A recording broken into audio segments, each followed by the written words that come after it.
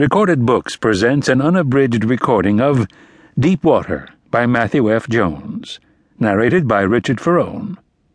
This work is copyrighted 1999 by Matthew F. Jones. This recording is copyrighted 2001 by Recorded Books. Nat Banyan is young, handsome, and slightly rough around the edges. When a man named Finch takes him under his wing in the town of Deepwater, Nat's life begins to wildly fracture and his character gets thrown into question. And now, Deepwater. Prologue.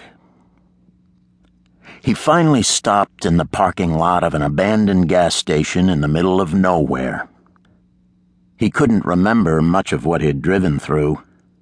Good, he thought. He ate a cold Big Mac and fries.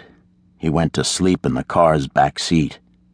He dreamed about planting seedling trees, the repetition of it, the digging, scooping, bending, filling, watering. At first light, he woke feeling nearly all of a piece, feeling strong as an ox. He ate his last Big Mac and started driving again.